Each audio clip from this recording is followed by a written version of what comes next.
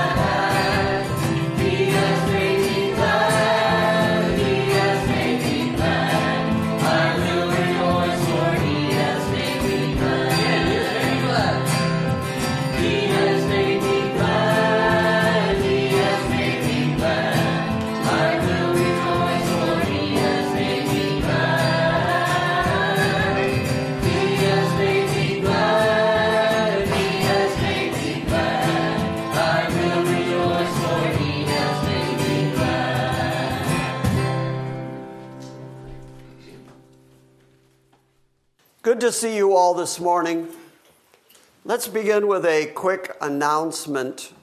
Micah and Tom and Jeff and I met Friday night. What we discussed on Friday night was the fact that homecoming time is right around the corner. It's early April. We have not done a full-fledged homecoming weekend since COVID. And so Jeff was asking, do you think we should do that this year? Should we announce it to the internet? Which is why I'm saying it now with the microphone on. Now, granted, right now the airlines are a little spotty, and right now gasoline's a little more expensive than it was in years past. But if anyone out there on the internet is interested in joining us for that weekend, let us know, and we will plan something. We don't know if it's going to be exactly like what we did for those 15 years that we did homecoming, but we're going to do something that weekend. And we know, of course, that it's going to be our communion Sunday, so we know that's happening Sunday morning. What's going to happen Saturday afternoon and Saturday evening and the potluck after Sunday, that's all a jump ball. But we know this, if you come here from out of town, we'll feed you. So, if you're interested in homecoming, let me know. Drop me an email. Tell me on Facebook. Hit me up on some form of social media and let me know if you'd be interested in coming.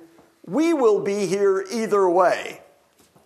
The size of the celebration and how many days it takes will be dependent on how many people come in from out of town. There, did I cover that right, Micah? Mm-hmm. Okay, good.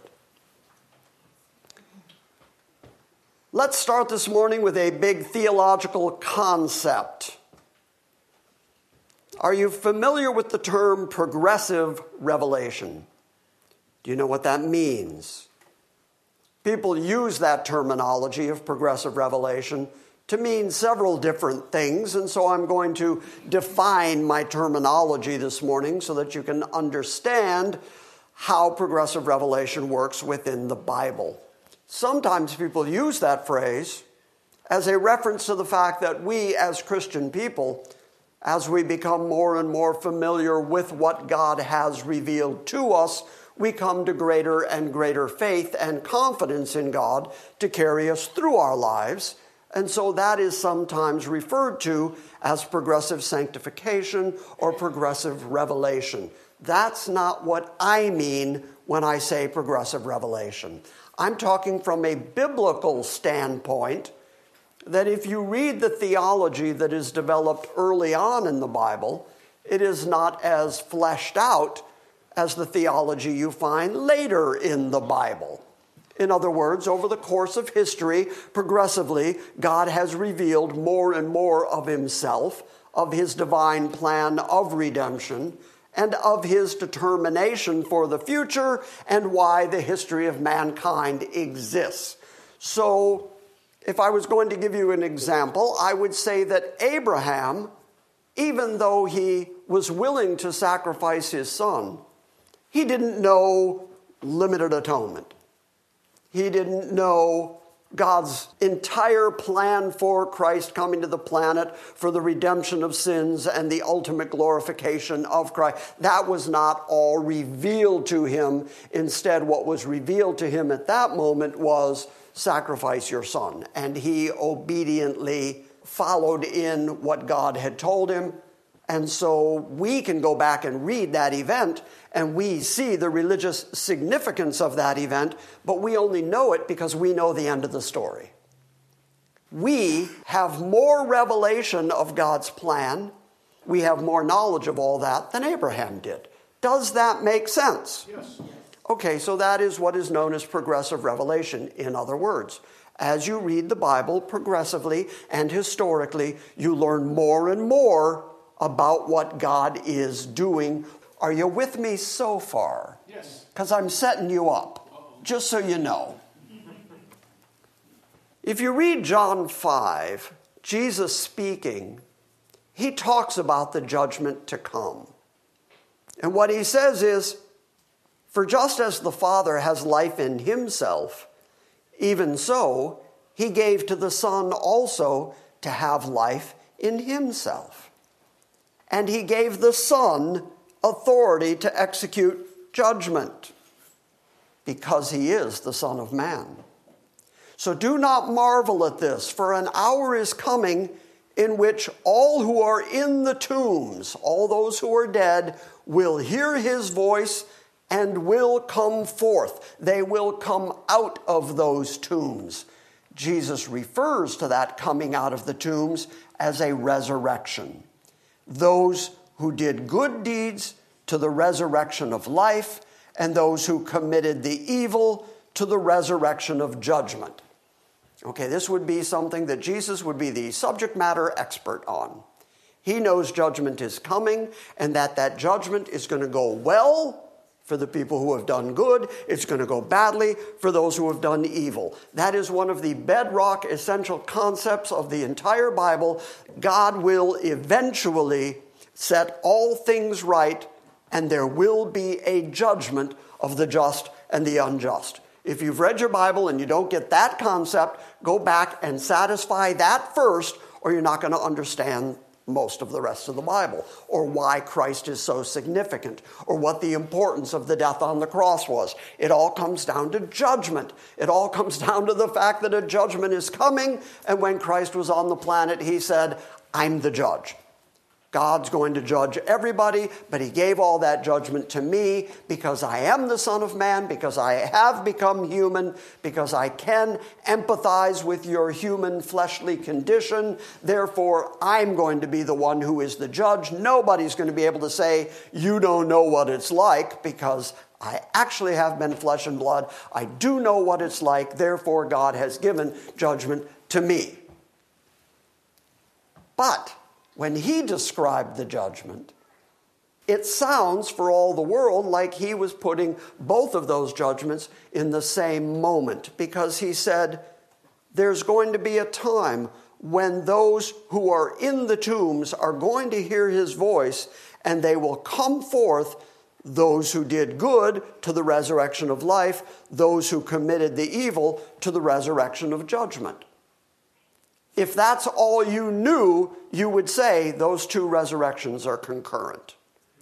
You would say those two resurrections happen at the same time. But when you get to Revelation 20, which is where we are this morning, by the way, if you want to open to Revelation 20, in Revelation 20, what we read is that those two resurrections and those two judgments do exist, but they're separated by 1,000 years. So then you have to ask yourself, am I going to understand the entirety of the biblical teaching to be saying that the first resurrection and the second resurrection are separated by 1,000 years? Or am I going to read about that 1,000 years and say, yes, but Jesus said that they both happen apparently simultaneously? This is where progressive revelation kicks in. Because Jesus said there's going to be two resurrections, the just and the unjust. And then later it was revealed to John, as we progress down this continual revelation of God and his future plans, we find out that yes, there is a resurrection to life and there is a resurrection to death. There is a judgment of the just and the unjust, except they are separated by 1,000 years. I prefer to read the Bible in that progressive fashion, where what Jesus said is totally encompassed in what John wrote. John just gave us additional information, hence progressive revelation. What I don't do is read the 1,000 years of Revelation 20 and then go backwards to previous revelations and negate the later revelation because of what the previous revelation said. Does that make sense? Yes. To some of you, you may be wondering, gee, Jim, why are you pounding away at this? Well, because online, you will hear a lot of people negating the 1,000 years of Revelation 20 on the basis of what Jesus said in John 5. And so it's necessary to recognize that what Jesus said and what John said in Revelation 20 are the same thing. Yes, there's going to be a judgment and a resurrection of the just and the unjust. The additional piece of information is they're separated from each other. So you either have to say, well, the entirety of the biblical revelation from a progressive standpoint tells us this additional information, so now I believe that these two resurrections are separated by 1,000 years, because that's what the Bible says. Or you negate a part of what the Bible says in order to say, well, the previous resurrection tells me everything I'm going to believe, and I refuse to believe the later information. If you don't know this argument, well, then God bless you. You just haven't spent any time on the internet, and I wish I was like you. I wish I had not spent so much time on the internet listening to people argue about these points. So let's start reading. Revelation 20, verse 1. And I saw an angel coming down from heaven, having the key to the abyssos, which means no bottom. It means depthless. So we refer to it sometimes as the bottomless pit. And there was an angel coming down from heaven who had the key to the abyss, to the bottomless pit. And he had a great chain in his hand. And he laid hold of the dragon, that serpent of old. We talked about much of that last week. And over the course of getting into this portion of Revelation, I've been purposefully going slow and trying to define all of this terminology so that you understand how well it all fits together. That serpent of old The reason he is referred to as of old is because he appears right at the very beginning of the book of Genesis. God creates a garden and Adam and Eve, and then we read that the serpent was there among them. In fact, Genesis 3:1 starts, "Now the serpent was more crafty." King James says he was more subtle than all the other beasts of the field which the Lord had made. And because he was a subtle, crafty creature, he is the one who enticed Eve to eat of the fruit that God said, you can eat anything in the garden, but you can't eat of the tree of the knowledge of good and evil. The reason that Eve did eat from it was because it was Satan himself who tempted her in the form of a serpent. And so here we are at the end of the book of Revelation. We're in Revelation 20, making reference to something that happened in Genesis 3. So the entirety of the Bible between those two bookends has to do with our redemption, just as Steve said a few moments ago, our redemption from that miry clay, our redemption from the pit that we were dug out of, our redemption from being ruled by the prince of the power of the air, our redemption away from our own flesh, our own sinfulness, our own depravity, to God. That is the theme of the entire Bible, pretty much from Genesis 3 all the way to Revelation 20. So you can see why John would refer to him by the terminology that the angel laid hold on the dragon and then calls him that serpent of old, who is the diabolos, the divider, the devil, and Satan. What does the word Satan mean in the Hebrew? Accuser, because he is the accuser of the brethren, up there day and night accusing us in the high court of heaven. And as I have often pointed out, if you're anything like me, and I hope you're not, when Satan accuses me before the throne of God, he's usually right. Yep.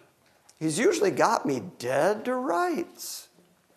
That's why it's so important that John also writes that when we sin, we have an advocate with the Father. That word is our lawyer, our defender, the one who is pleading our case is in the high court of heaven. We have this advocate with the Father, Jesus Christ the righteous. And the reason we need the constant advocate is because we have the constant accuser. That's right. And the accuser is usually right. Which means that your justification can never be based on what you did. Because what you did is the grounds on which the accuser is accusing you. And he's right. Instead, your righteousness, your justification, has to be based on something external to you. And that is why Christ, the one who sacrificed himself, who spilled his blood on your behalf for the redemption of all your sin, can be your completely adequate advocate and can stand before God and say, yes, he did that, but you know what I did? I gave my life. I died for that person. I redeemed that person. I shed my blood for that person. So it's no longer about your works, your actions, your sin, your flesh. It's about what Christ did in redeeming you. You are nothing but a recipient of astounding grace. And that one who gave you that astounding grace is your lawyer in the high court of heaven. It just doesn't get better than that. As I like to point out, my attorney is the judge's son. So he has an in into his father's chamber. And he's pleading our case constantly, and his case is not based on, yeah, but he's a pretty good guy. Yeah, but he did some good things. Instead, the way he pleads our case is, he belongs to me. I saved him. And so Satan and the devil gets bound and cast away for 1,000 years. We looked at that pretty extensively last week, saw that that is in league with the Old Testament prophets and how they say that a day is coming where Satan and his minions are going to be bound in darkness until the time of their judgment. We're going to see that judgment this morning. They threw him into the bottomless pit and shut it and sealed it over him so that he should not deceive the nations any longer. I made this point last week, but I'm going to make it again because I want to put emphasis on this. Notice that the thing, the person that was bound and put into the abyss and sealed is Satan himself. Not just his activity, not just his influence, not just his rulership over this world, but he himself is the one who is put into the abyss. Therefore, he can no longer go about like a roaring lion, seeking whom he may devour. Therefore, he can no longer befuddle the nations. He can no longer confuse the message of Christ. He can no longer deceive the nations. And what we saw last week was that the prophets, Isaiah, even Zechariah, talked about how the nations currently have a veil over them, how they are not able to understand the truth of God because the prince of the power of the air is still very active, and he is still blinding the eyes of those who cannot see the truth. But the day is coming when he himself is going to be bound by God, placed into the abyss, and then a seal put on it. So not only is he in chains, but then he's locked in the bottomless pit, and then he's sealed on top of that. So he is put away for the 1,000 years, until the 1,000 years were completed. After these things, he must be released for a short time. Turn, if you would, for a moment. Keep your finger right there. And turn to Daniel 7 for a moment as we continue to look at these Old Testament prophecies that have to do with the things that are unfolding in the book of Revelation. Daniel chapter 7. I'm going to start reading at verse 9. This is the vision that Daniel saw, and it is very, very similar to what John saw. The difference between them is progressive revelation. Starting in Daniel 7, verse 9. I kept looking until thrones were set up, and the Ancient of Days took his seat. Who is the Ancient of Days? God. God himself. Well done, you. I kept looking until thrones were set up, and the Ancient of Days took his seat. These are thrones that are set up for the time of judgment. His vesture was like white snow, and the hair of his head was like pure wool.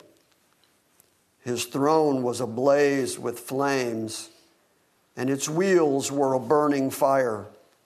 This is the same chariot-type throne that Ezekiel saw. When Ezekiel was by the river Chebar and he saw God, and God was riding on wheels that were full of eyes and sitting on his throne with the rainbows, the emerald rainbow behind it. It's the same vision that Ezekiel saw. It's the same kind of vision that explains God as being surrounded by myriads of angels who are doing his bidding constantly and crying out that he is holy, holy, holy. And then he has this throne that is also a chariot. His throne is ablaze with fire, with flames, and its wheels were like burning fire. And a river of fire was flowing and coming out from before him. Thousands upon thousands were attending him, and myriads upon myriads were standing before him. If that sounds familiar, you should know it from last week when we talked about the differences between Gilead and Murios. Thousands upon thousands were attending him, and myriads upon myriads were standing before him. And the court sat, and the books were opened. You're going to find in the book of Revelation that same description is given. that the books were open. But what John tells us that Daniel doesn't is that one of those books is the book of life. And that all men are judged out of the things that are in the books. In other words, there is a book in heaven that is keeping track of your life, of your deeds, and you are one day going to be judged out of the things that are written in those books. Well, Daniel saw the same thing. The court sat, and the books were opened. And then I kept looking because of the sound of the boastful words which that little horn was speaking.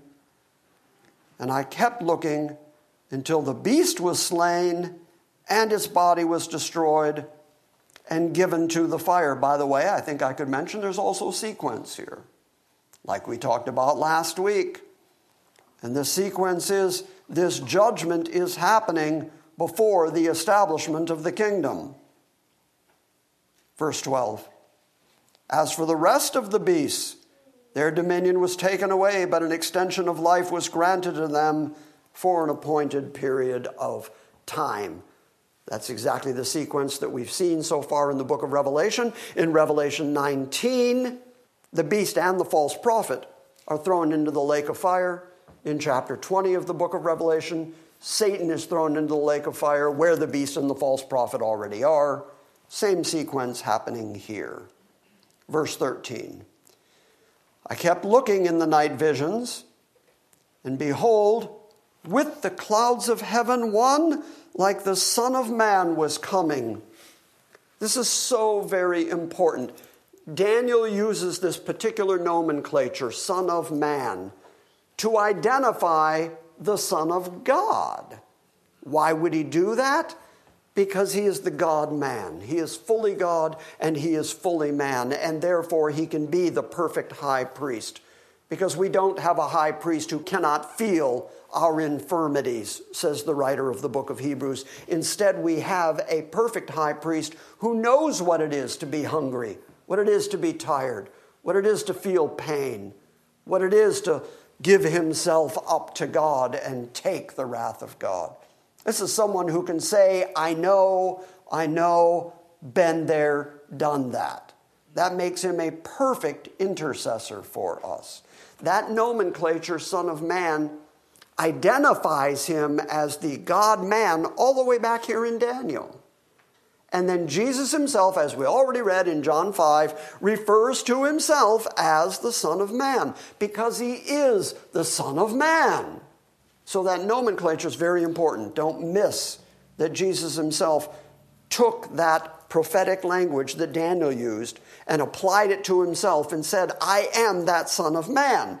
Because Daniel said, I kept looking in the night visions, and behold, with the clouds of heaven, one like the Son of Man was coming. And he came up to the Ancient of Days, and he was presented before him. And to him, to the Son of Man, was given dominion, glory, and a kingdom. And then all the peoples, all the nation, and men of every language will serve him. And his dominion is an everlasting dominion which will not pass away, and his kingdom is one which will not be destroyed. As opposed to all those previous kingdoms, all those previous beasts, all the kingdoms of the world that had their short space of time that God allotted to them, and then they passed away. His kingdom is the one that is going to stand like a rock, that is not going to pass away, that is going to continue on into eternity. Again, notice the sequence. First there's judgment, and there's the establishment of the kingdom. Okay, so with that as background, let's go back to Revelation 20, because what we're seeing in this portion of Revelation 20 is the fulfillment of the very thing that Daniel saw and wrote about. Revelation 20, verse 4, and I saw thrones, and they sat upon them. Does that sound familiar? Mm-hmm. It's exactly what Daniel said. So he is beginning to see and describe the very event that Daniel foretold. And I saw thrones, and they sat upon them, and judgment was given to them. I saw the souls of those who had been beheaded because of the testimony of Jesus and because of the Word of God, and those who had not worshiped the beast or his image, and had not received the mark upon their forehead and upon their hand. And they came to life, and they reigned with Christ for 1,000 years. Wow is right. That's the right commentary for that moment, by the way. Wow. Now, I believe this is a particular group of people. I don't believe this is all saints of all time, because these are people who are particularly identified as having not received the mark of the beast in their right hand or forehead. And therefore, they have to be a particular group of people. And they resurrect and they reign with Christ for 1,000 years because of their testimony of Jesus and because of the Word of God. And they did not worship the beast or his image. That means they had to have had the opportunity to worship the beast and his image. They didn't take the mark in their right hand or their forehead, which means they had to have been living at a time when that was an opportunity to do that. So I believe this is a particular group of people. But then verse 5 says, and the rest of the dead. Okay, so now we got to kind of figure out categories. What we have before us is, we have the Church of Jesus Christ, who have been taken off the planet, taken to the marriage supper of the Lamb in chapter 19. When Christ returns to the planet in chapter 19, he comes back with the saints who were wearing the white robes that they received at the marriage supper of the Lamb in chapter 19. So that's that group of people. That's the church. Then there is the period of time when Antichrist is on the planet, during which time he is engaged in self-worship. He has set up an image of himself in the temple, showing himself that he is God. That's Paul's language. And there are going to be people on the planet who are going to bow and worship and take the mark, but there are going to be some who do not, and as a consequence, lose their heads. So that's those two groups. Then there's the group of people, the evil people, the unchristian people, the unsaved people. They are the group that are called the rest of the dead. So you've got the church, you've got the martyrs, and you've got the rest of the dead. And what happened with them? The rest of the dead did not come to life until the 1,000 years were completed. And then he says this is the first resurrection. Now we got to talk about that word resurrection, and we're going to talk about it a lot this morning. Because there is, again, a tremendous amount of controversy out there about this first resurrection and the second resurrection. Jesus said in John 5 that there would be a time when everybody would hear his voice, that they would be raised from the dead, some to the judgment of the just, some to the judgment of the evil. So everybody eventually is going to stand and be judged. You're either going to be judged by the finished work of Christ and his grace, or you're going to be judged on the basis of you, your works, your evil heart, your evil intentions. You don't want to be there for that. According to John, those two events, those two resurrections, are separated by 1,000 years. And so, folk who do not hold to a premillennial scheme, I hope you all know what I mean by that now, folk who hold to other schemes will say that first resurrection that is mentioned there in Revelation 20, that's not an actual resurrection from the dead. What it is what happens to you when you die. When a saint dies and he goes to heaven, he becomes spiritually completed, and that's what's being described here in Revelation 20. The first resurrection is that moment when you die and your soul goes to heaven. Or they will tell you that the first resurrection mentioned here is that moment when you come to life in Christ, when you come to realize who Christ is, that moment of being born again, being quickened by the Spirit of God, is the first resurrection. Either of those arguments denies basic language, basic definition, because the word resurrection that's being used here is used over and over again in contrast to nekros. Now, you've probably can figure out what the Greek word nekros means. Dead. It means dead. Stone cold, bodily, physically dead.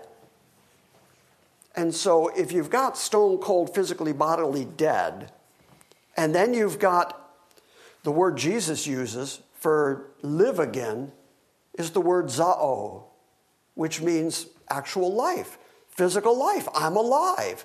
The contrast is between physically dead and physically alive. And then uses the word resurrection. And the word resurrection is the Greek word anastasis. Ana, again. Stasis is the word for stand up. So stand up again is the word resurrection. So put those pieces together. You've got people who are nekros, dead, physically dead, dead. And you've got people who come to life, zao, and the way that happens is they stand up again. Is there any way to take those words and draw from it that what that means is when people die, they go to heaven? Well, the answer is no. Is there any way to say that what that means is that's the moment in which you come to Christ and you're born again, you're regenerated, that's what it means? No, because the words are all very physical words. Physical dead, physical life, physical standing up again. And I am going to prove to you this morning, for the balance of the morning really, that that's the only way that the word anastasis is used all the way through the New Testament. Anastasis only means one thing.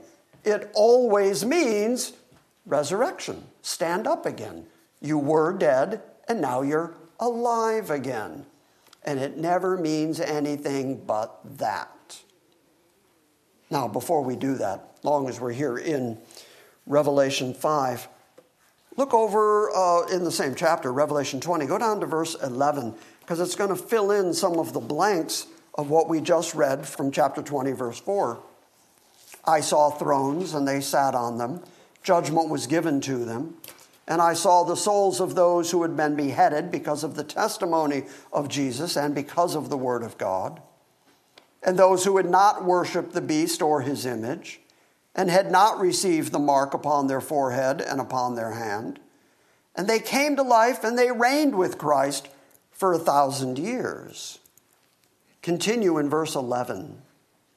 And I saw a great white throne, and him who sat upon it, from whose presence the earth and the heaven fled away, and no place was found for them. And I saw the dead, the great and the small, standing before the throne, and the books were open. Sound familiar? Same thing Daniel predicted. So this is that actual event, that judgment taking place. The books were opened, and another book was opened, which is the book of life. And the dead were judged from the things which were written in the books according to their deeds. So all the rest of the dead, those are the unbelieving dead, all of them were brought to life and judged according to the things that were written down about them. And we're told specifically what those things were. It was their deeds. According to their deeds, according to their flesh, according to their depravity, that's how they are judged. You don't want to be at that judgment. Instead, you want to be found in the book of life. Earlier in the book of Revelation, the book of life was described to us as the Lamb's book of life since the foundation of the world.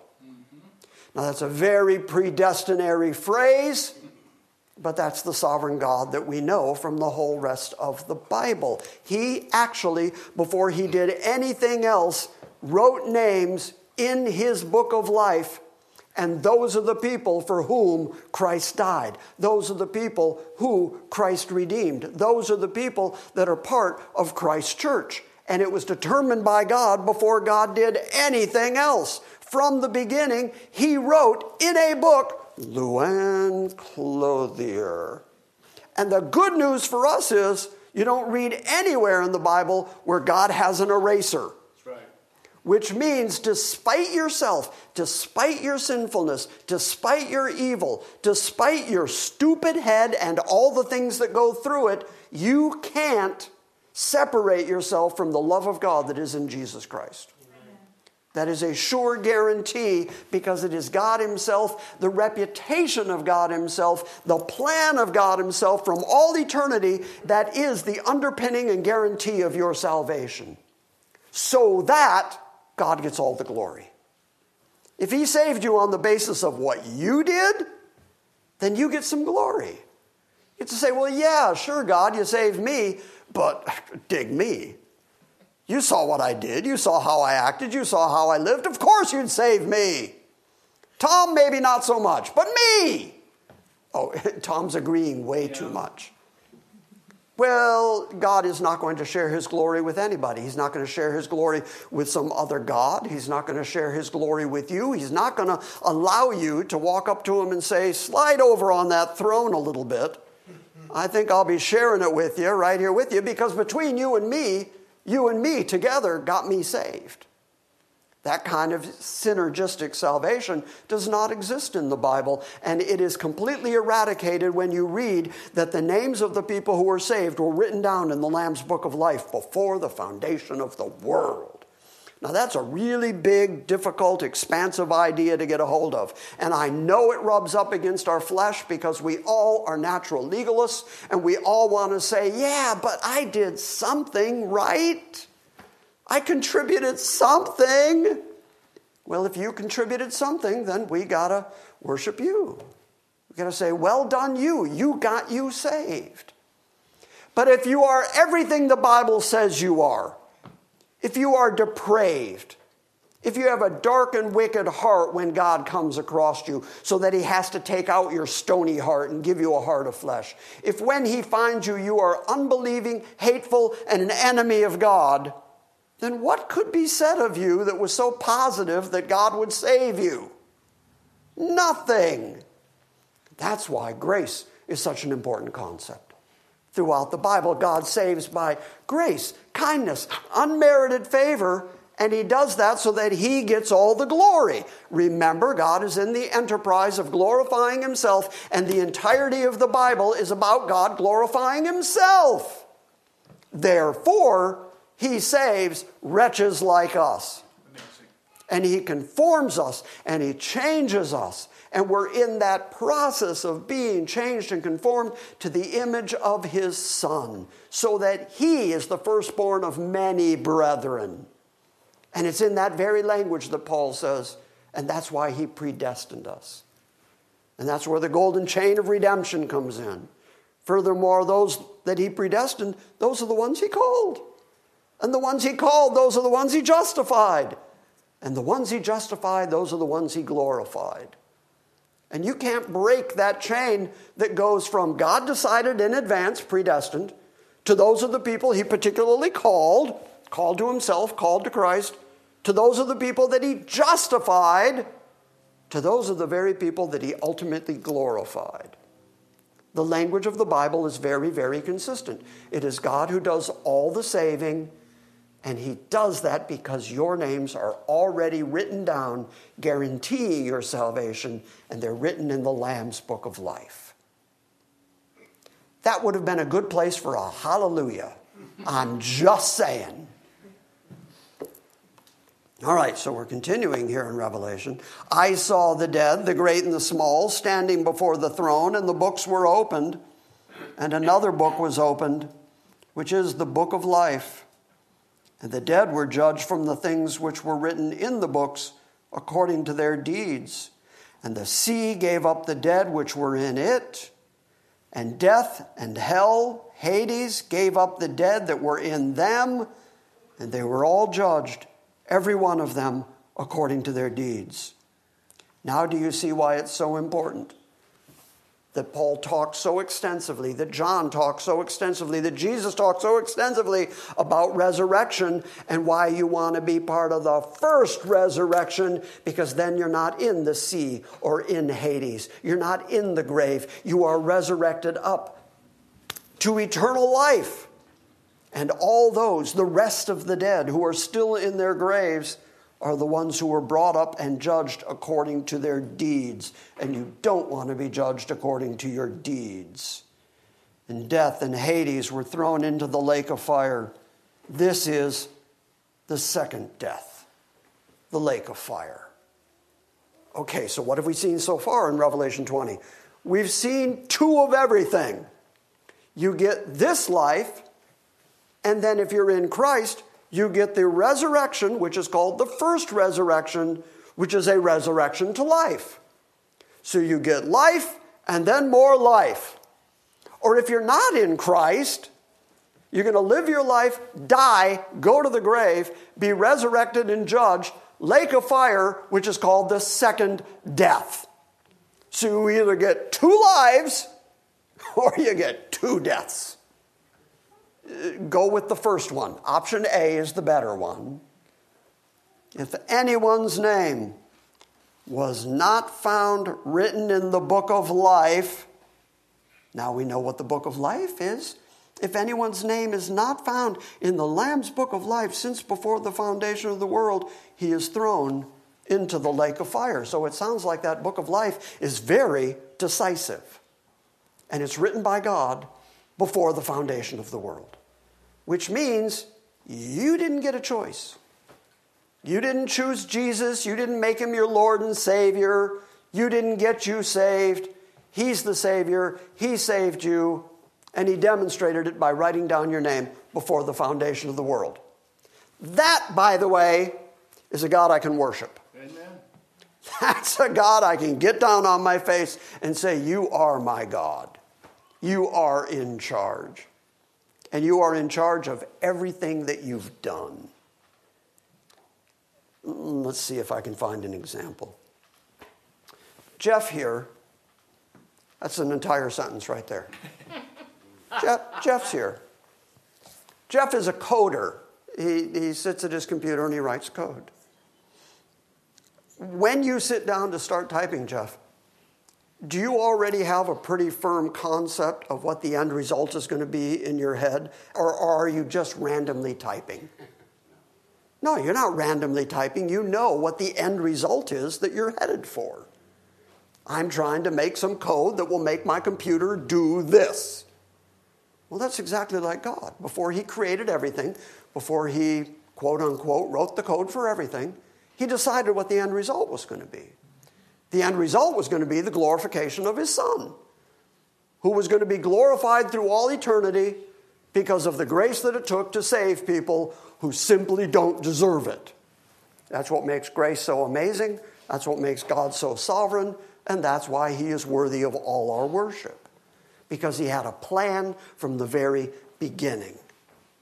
I get very tired of hearing about this God who apparently didn't have a plan, who just kind of created everything, spun the worlds into existence, sat back and went, well, let's see how this goes.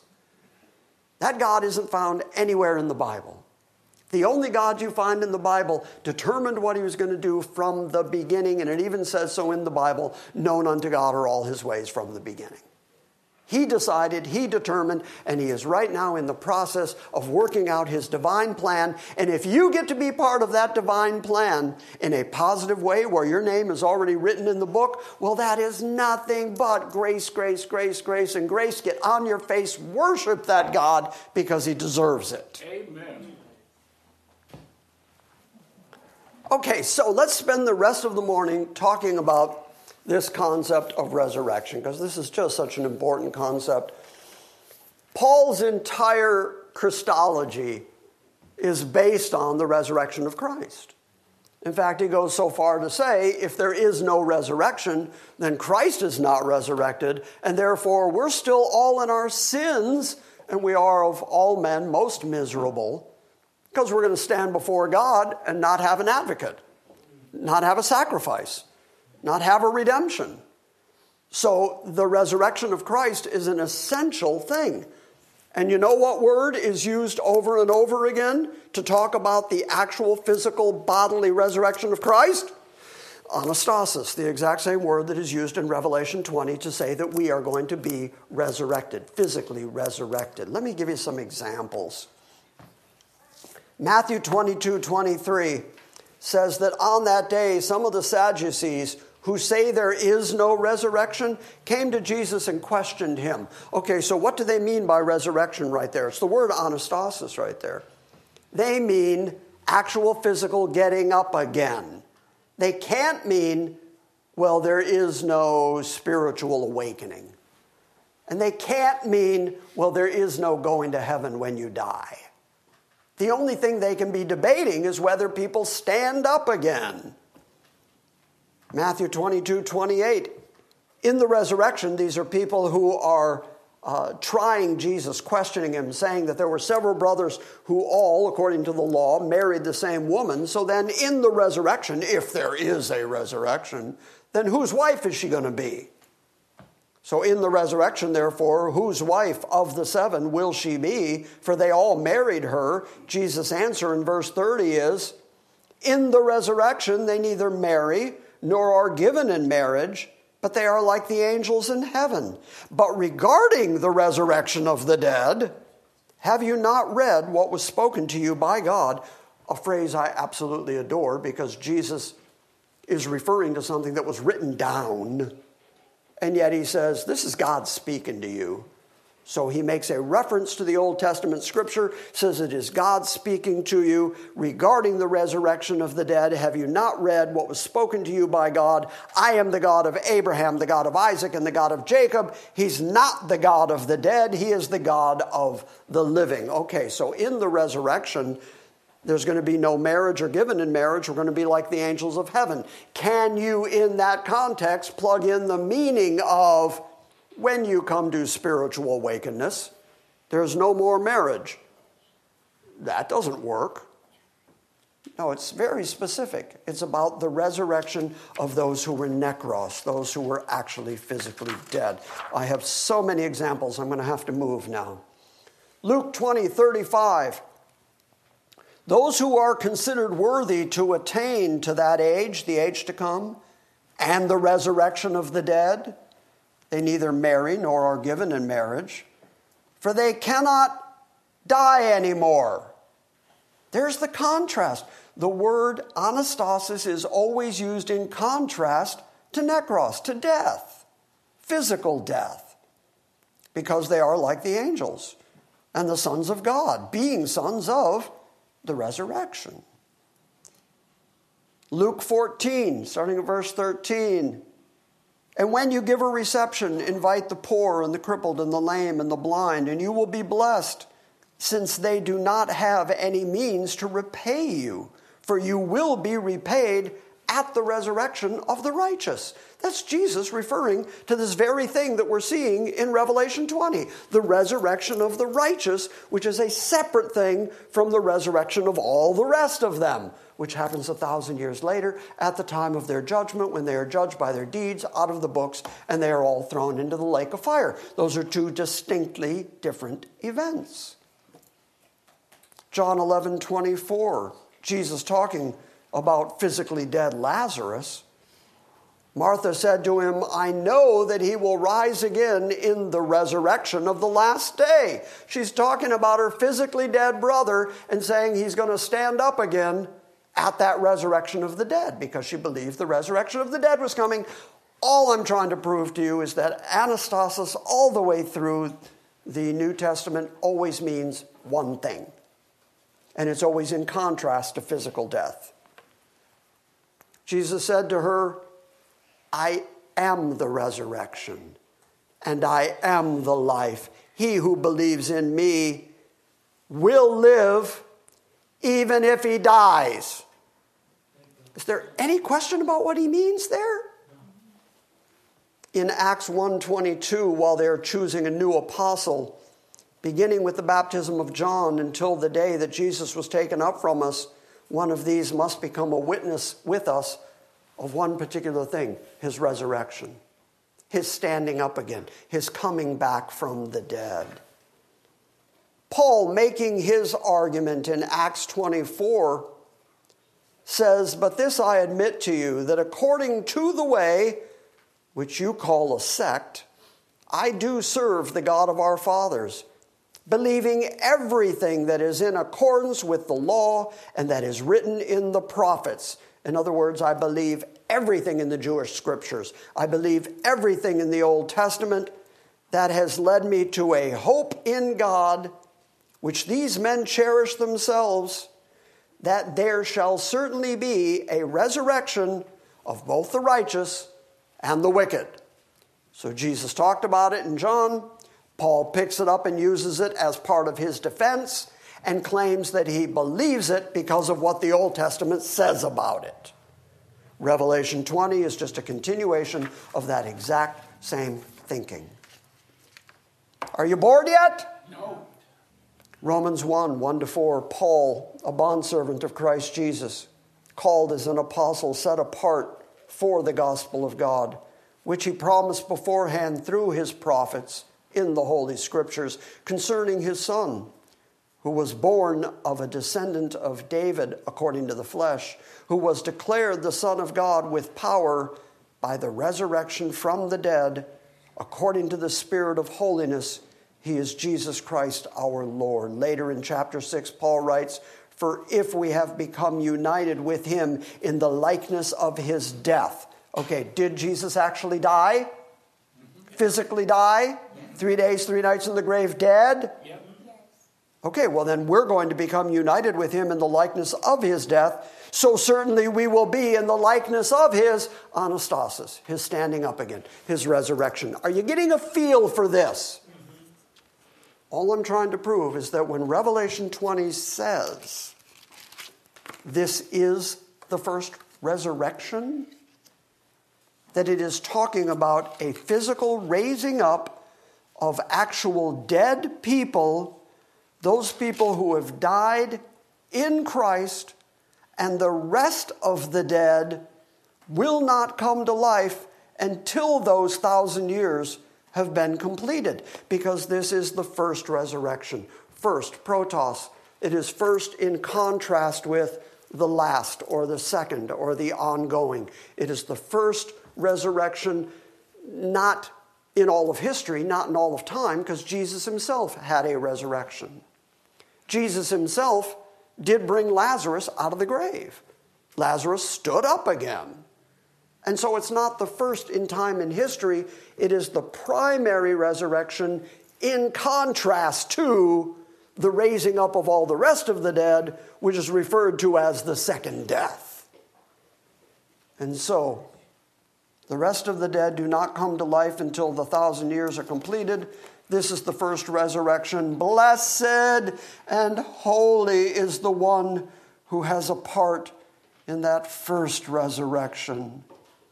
Over these, the second death has no power. But they will be priests of God and of Christ, and they will reign with him for 1,000 years. Here's what I can tell you.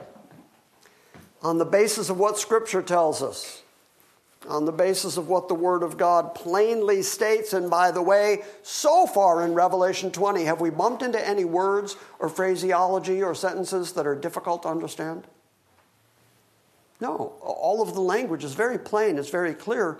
It's just hard for people to conceive of. And so they create other ideas and other approaches and allegorical interpretations, but the words say exactly what they say, and they use words that are used all the way through the rest of the New Testament. The language is not difficult. The definitions are not difficult. This is the very Word of God, and taken at face value, what it says to you is there is a day coming when there is going to be a resurrection that is going to be referred to as the first resurrection, and blessed and holy are the people who take part in that first resurrection. What they're going to discover is their names were written in the Lamb's Book of Life since before the foundation of the world. I know that sounds very Calvinistic. I know that sounds very predestinarian, and it's also exactly what the Bible says. So stand toe-to-toe with what the Bible actually says, accept or reject it on the basis of what it does actually say, and recognize that this is the only God that you find anywhere in history, the only true and living God determined to glorify himself, and in so doing, he chose particular people and wrote their names down before the foundation of the world, and that's exactly what the Bible says. If you can run to Christ, run to Christ.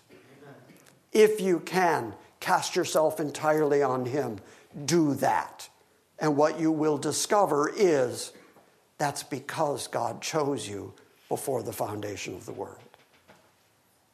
And boy, you want to be part of that blessed and holy first resurrection group, because the second death don't sound like fun. That whole lake of fire thing, not me, not signing up for that. And yet Jesus said, straight is the gate, narrow is the way that leads to eternal life, and few there are that find it. And broad is the way and wide is the gate that leads to death. And many there are that go in thereat. It's the many and the few. If you're among the few, that is God's grace to you. Worship him, praise him, thank him. Amen. I'm done. Jeff, it's on you. Steve, it's on you. Let's sing Blessed Assurance.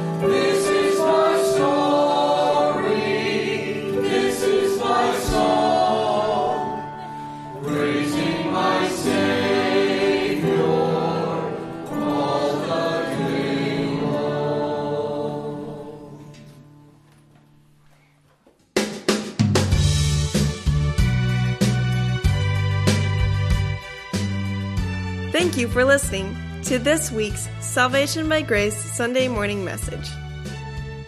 We encourage you to visit our website at salvationbygrace.org for books, Q&As, and our ever-expanding archive of audio sermons. And we invite you to join us next time when we gather around the Word and study the sovereign grace of God.